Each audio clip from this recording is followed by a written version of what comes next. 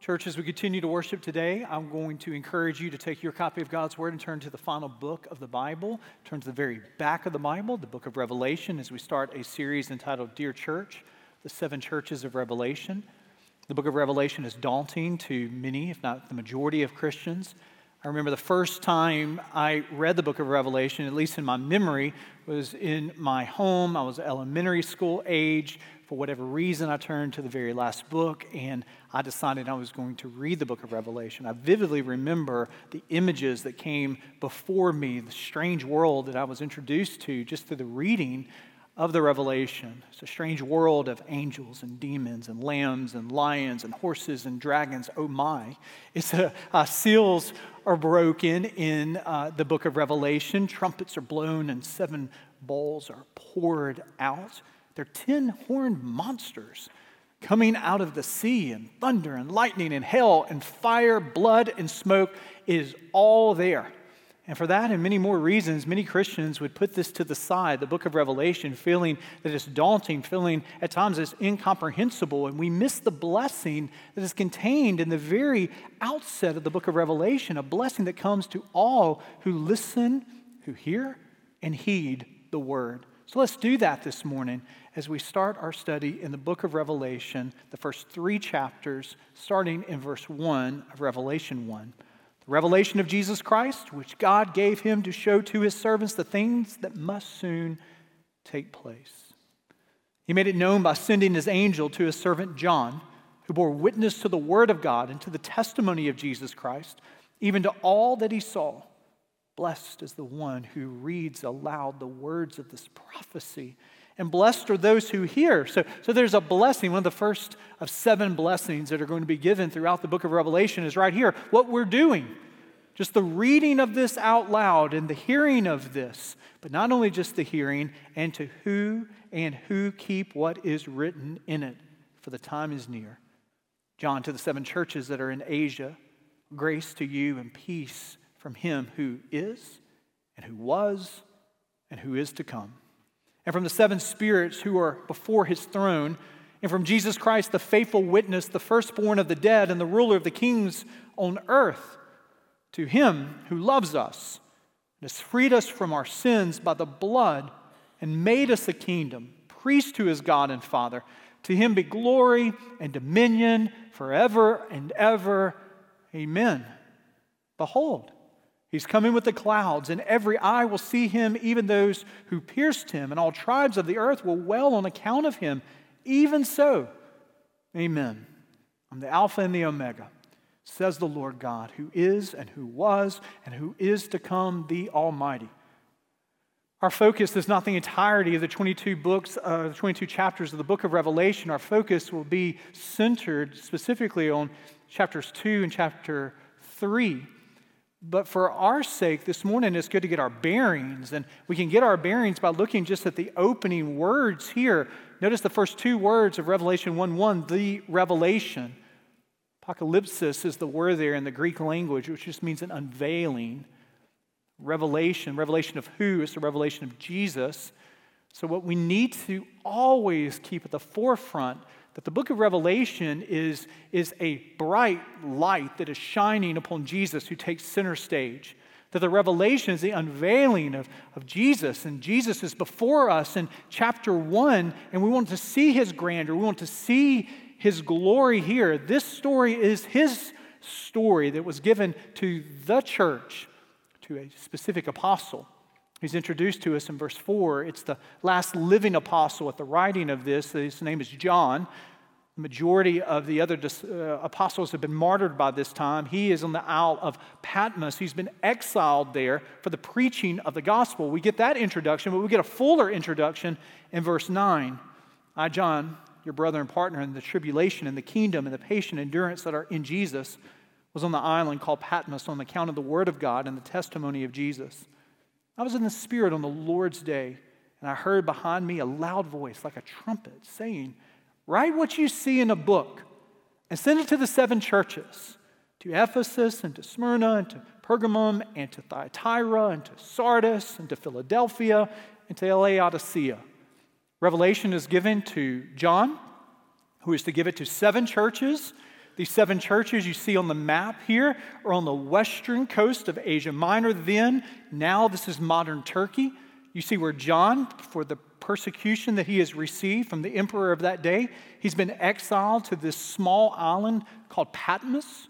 And so if you were to be a messenger leaving Patmos to go to these 7 churches that are described, you would go in this order here. You would start in Ephesus and then go to Smyrna. It's a kind of a crooked horseshoe shape that we have right here. This 7 reference is not accidental.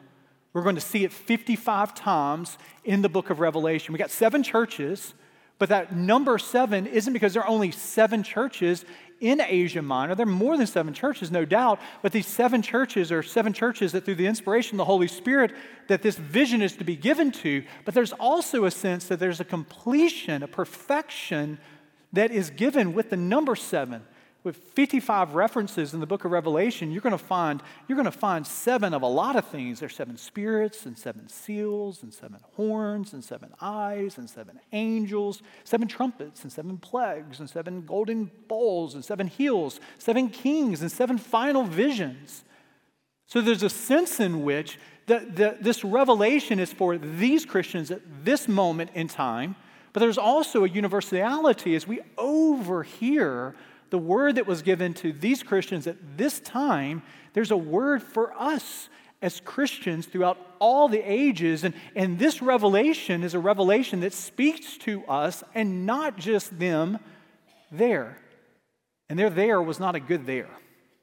Where they were was a difficult place. It was a place of immense and intense persecution. The emperor, who was named Domitian, at this time ruled from AD 81 to AD 96. He's not the first Roman emperor who is going to be a persecutor of Christians. You hear the stories of the infamous Nero, who lived 25 years before this emperor. But his persecution of Christians was severe, but it was sporadic. So it was this emperor whose persecution is severe and it's systematic. So the 7 churches that are receiving this revelation, all of those people receiving it would have known Christians who had lost their livelihood because of the gospel. And they would have all known family members and friends who had lost their lives. And John, the apostle, who's receiving this revelation, who through the power of the Spirit of God is going to write this down, he himself is not writing as some academic ivory tower far removed from the travails of what's going on. No, he's in the midst of it. He is a recipient of persecution. He is exiled here in this insignificant island, far away, small. This is going to shut him up. But what the emperor didn't know is you can put John wherever you want to, but you can't put him in a place that can shut off the Spirit of God from him and to him. And so here in this insignificant place, exiled, he receives this glorious vision that is to be an encouragement to the Christians who are going through intense persecution. What did they need the most? It's not what, it's who. And the who is Jesus. How he received the who is through this glorious vision that he received starting in verse 12. Read with me. Then I turned, I being John, I turned to see the voice that was speaking to me. And on turning, I saw 7 golden lampstands. And in the midst of these lampstands, one like a son of man. You can underline that, circle that. It's very important that you know who this is. He's clothed with a long robe and with a golden sash around his chest. The hairs of his head were white, like white wool, like snow. His eyes were like a flame of fire. His feet were like burnished bronze, refined in a furnace, and his voice was like the roar of many waters. In his right hand, he held 7 stars.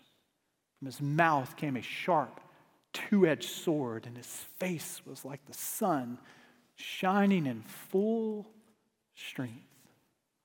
This is the revelation of the exalted Jesus. The one who is like the Son of Man is a reference to the Gospels. This is Jesus' title that he uses for himself more than any other title on his own lips in the Gospels, the Son of Man. He didn't invent that phrase. It's a phrase that comes from Daniel, specifically Daniel chapter 7. And in that prophecy, there was this long-expected Son of Man who is going to come, who is going to be a human, but he's also going to be more than human. There's going to be humanity and divinity that is combined together, and the prophet was looking forward.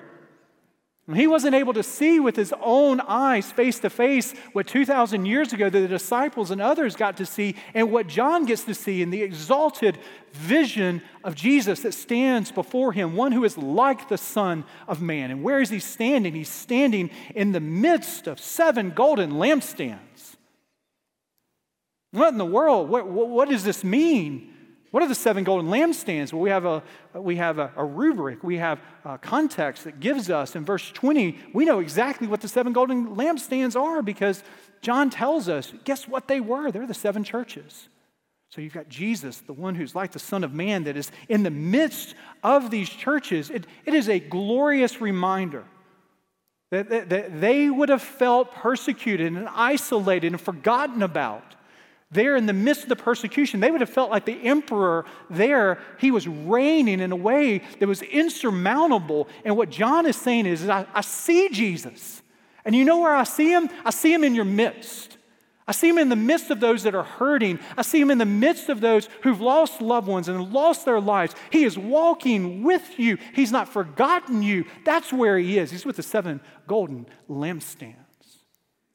It's an image, a metaphor that describes the purpose of the church. The purpose of the church is to shine. The purpose of the church is to be light on this earth. The good deeds that a church does, the good word, the gospel that a church shares is not to exalt the church. It's not to make a name for the church. It is to shine so that a dark world would be able to see the source of the good deeds, the source of the message. So the role of the church is to put a spotlight, not on the church, but to put a spotlight on the source of the light. So a church's light is not generative from inside of it. The source of the light is a borrowed light, like the moon's light is borrowed. You know this.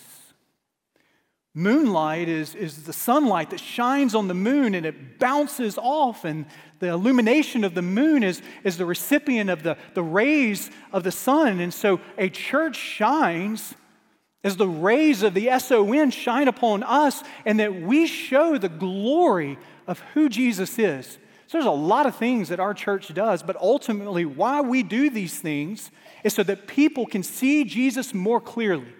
That people here in the Birmingham metro area and in our state and in our nation and in our world could see Jesus and see him in his glory and his splendor and ultimately give their hearts and affection to him, because he's only the one who is worthy of our affection. He's only the one who is worthy of our praise. And so these 7 golden lampstands are to shine brightly to show people who Jesus is. There's 7 particulars, descriptors of the vision of the one who is like the Son of Man. 7, again, is not accidental.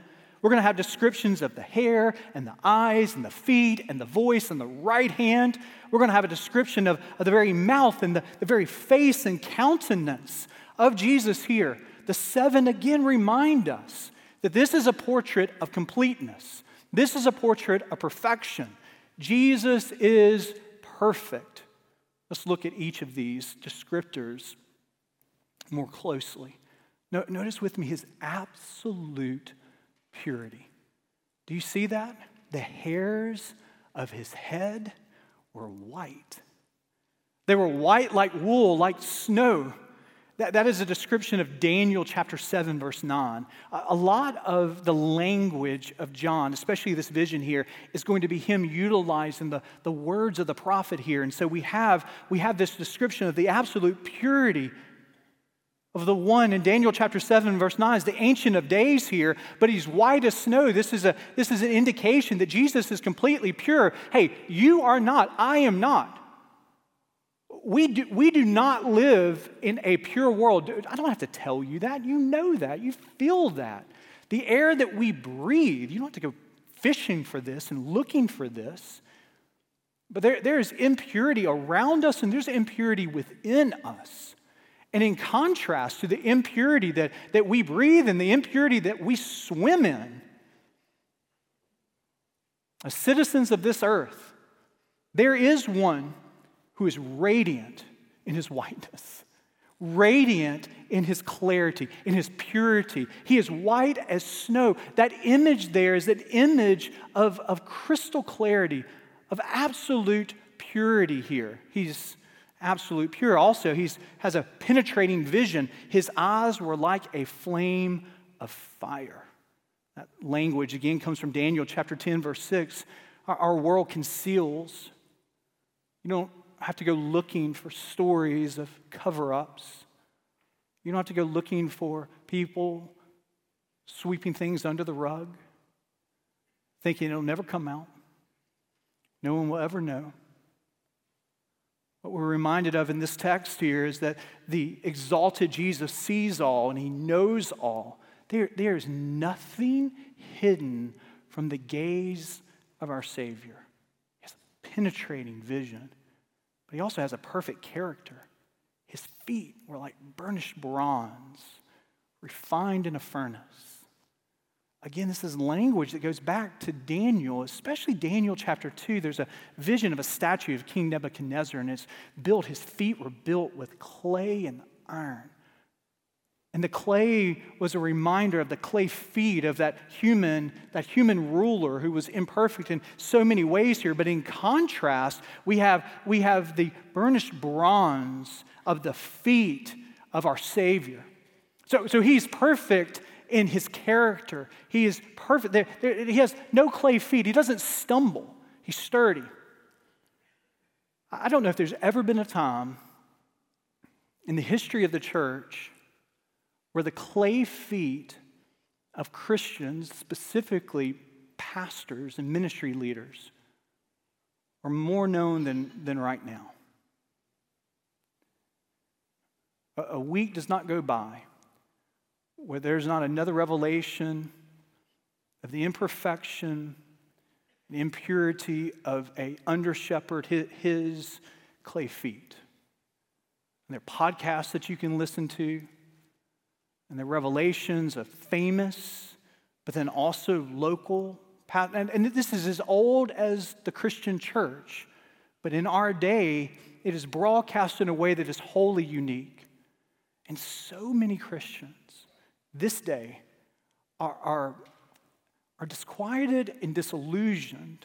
What does it mean that this under-shepherd, this human pastor, had hidden so much, and his feet are so clay and so imperfect, and so many of these revelations have led to, rightfully so, these pastors not pastoring any longer, and it's broken the heart and disillusioned so many Christians to see the impurity and imperfection of human shepherds. And this vision that John receives is a reminder to all of us that your hope and your faith does not rest on the clay feet of any human minister, pastor, author, leader.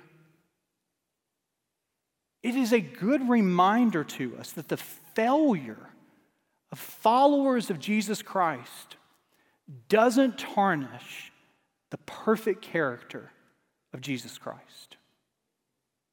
Is it a stumbling block to the witness of the church? You better believe it. Is it example of blatant hypocrisy? You better believe it. Is it a reminder to us that Scripture tells us that teachers will be judged even more severely, James, that we as pastors, myself first and foremost, they're called to live above reproach, no doubt. But this text, it reminds us that our hope doesn't rest in the clay feet of human leaders. I've had people before who were baptized or married by someone who years later are not in the ministry any longer because their clay feet were revealed. And it's disillusioned them in so many ways. And I've had someone ask me years ago, do I need to be baptized again? Because the person who baptized me is a person who was doing these things in the midst of that. And again, I'm just reminded that this passage reminds us that there is a perfect character of the great shepherd that we place our hope in, whose feet sturdy, burnished bronzed. His perfect character, his resounding authority, his voice was like the roar of many waters. This is not Daniel language, it's Ezekiel language here, Ezekiel 1:24. It's the voice of God rising up over the voices of all that is around us in our culture. So many people vie for your attention. There's so many think pieces and so many authorities and experts. You can find them on social media. You can find them on endless 24/7 cable news. And they all have so much of a voice that is carrying forward. But the only voice that demands our absolute affection and absolute adoration is the one who has the first word and has the last word. It's a voice that rises above the voices that clatter for your attention. His resounding authority, his perfect character, his penetrating vision, his absolute purity, his intimate concern. In his right hand, he held the 7 stars. Again, what are the 7 stars? What is he talking about here? Again, if you go to verse 20, we see the 7 stars are the angels of the 7 churches. I don't exactly understand what this passage means, but it does seem as if there's a picture of the intimate concern that Jesus has for those Christians in these 7 churches, and he is utilizing angelic messengers to comfort, console, to guide those Christians in the midst of persecution. Aren't you glad to know, as much as you love this church, as much as you prize the memories of this church, as much as you pray for the purity of this church and the mission of this church and the vision of this church, as much as you've seen God move in the midst of this church, your affection for this church pales in comparison to the perfect bridegroom who holds up this church, who is intimately concerned with this church, who has died for this church. This is a beautiful picture of his intimate concern for his bride. We also see his mighty words. From his mouth came a sharp, two-edged sword, a sharp, two-edged sword. It's this beautiful reminder that the word of God that goes forth each and every time that we open up his word it is a word that offers salvation, and it offers judgment, it offers conviction, and it offers comfort.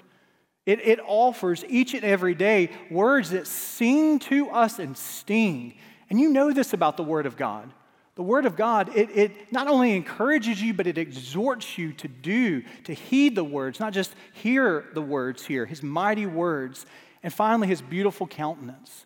We end with a close-up, zoom shot of the face of the Son of God, who is radiant in his splendor. His face was like the sun, shining in full strength.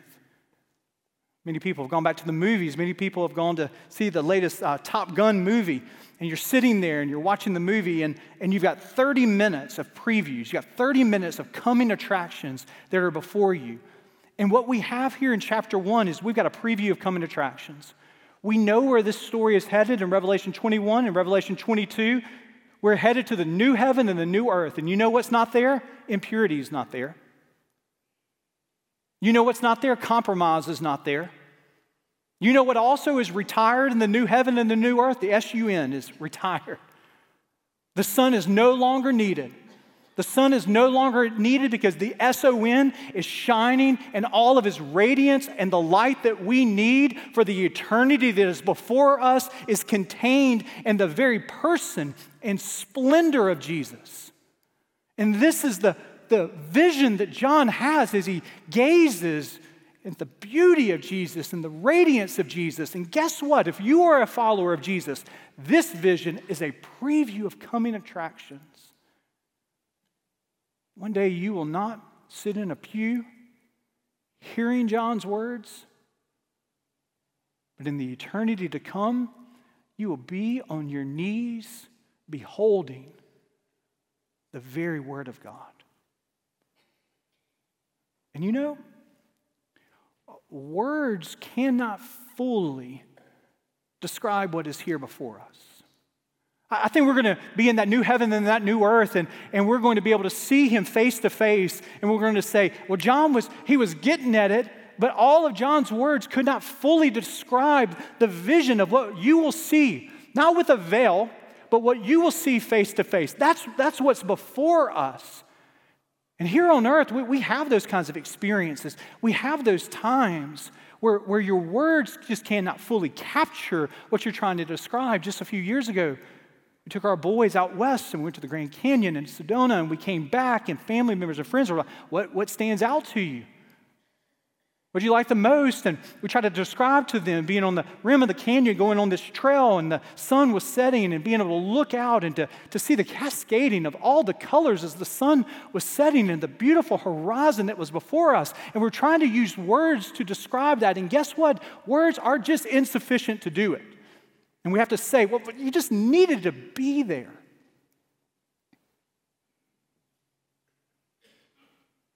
You got this thunderstorm that comes through, pop-up storm here in Alabama in May and June and July, and the storm dies down. You see the heat coming off the pavement, and you look up, and you see this beautiful promise of the rainbow. And you've got words. When you've got orange and red and yellow and streaks of color, you've got words. But what takes your breath away about it is that words are insufficient. You have to say something like, well, you just needed to see it with your own eyes. And this is what John is saying to us. As he beholds Jesus in all of his splendor, he's inviting you to one day behold him in all of the fullness and radiance that John is able to see face to face, and that you will be able to see. If you but turn to him and trust him, then one day you will be with him. My question to you is, do you trust him? My question to you is, have you turned to him by faith? My question to you is, are you sure that on the day of your death, that the next countenance that you will see will be the countenance of your Savior that stands before you, that is previewed in this beautiful picture? But until then, for any and every Christian, we have a calling in this very passage. It's a calling to trust him, but it's a calling to obey him. In verse 19, John hears, right, therefore the things you have seen, those that are and those that are to take place after this.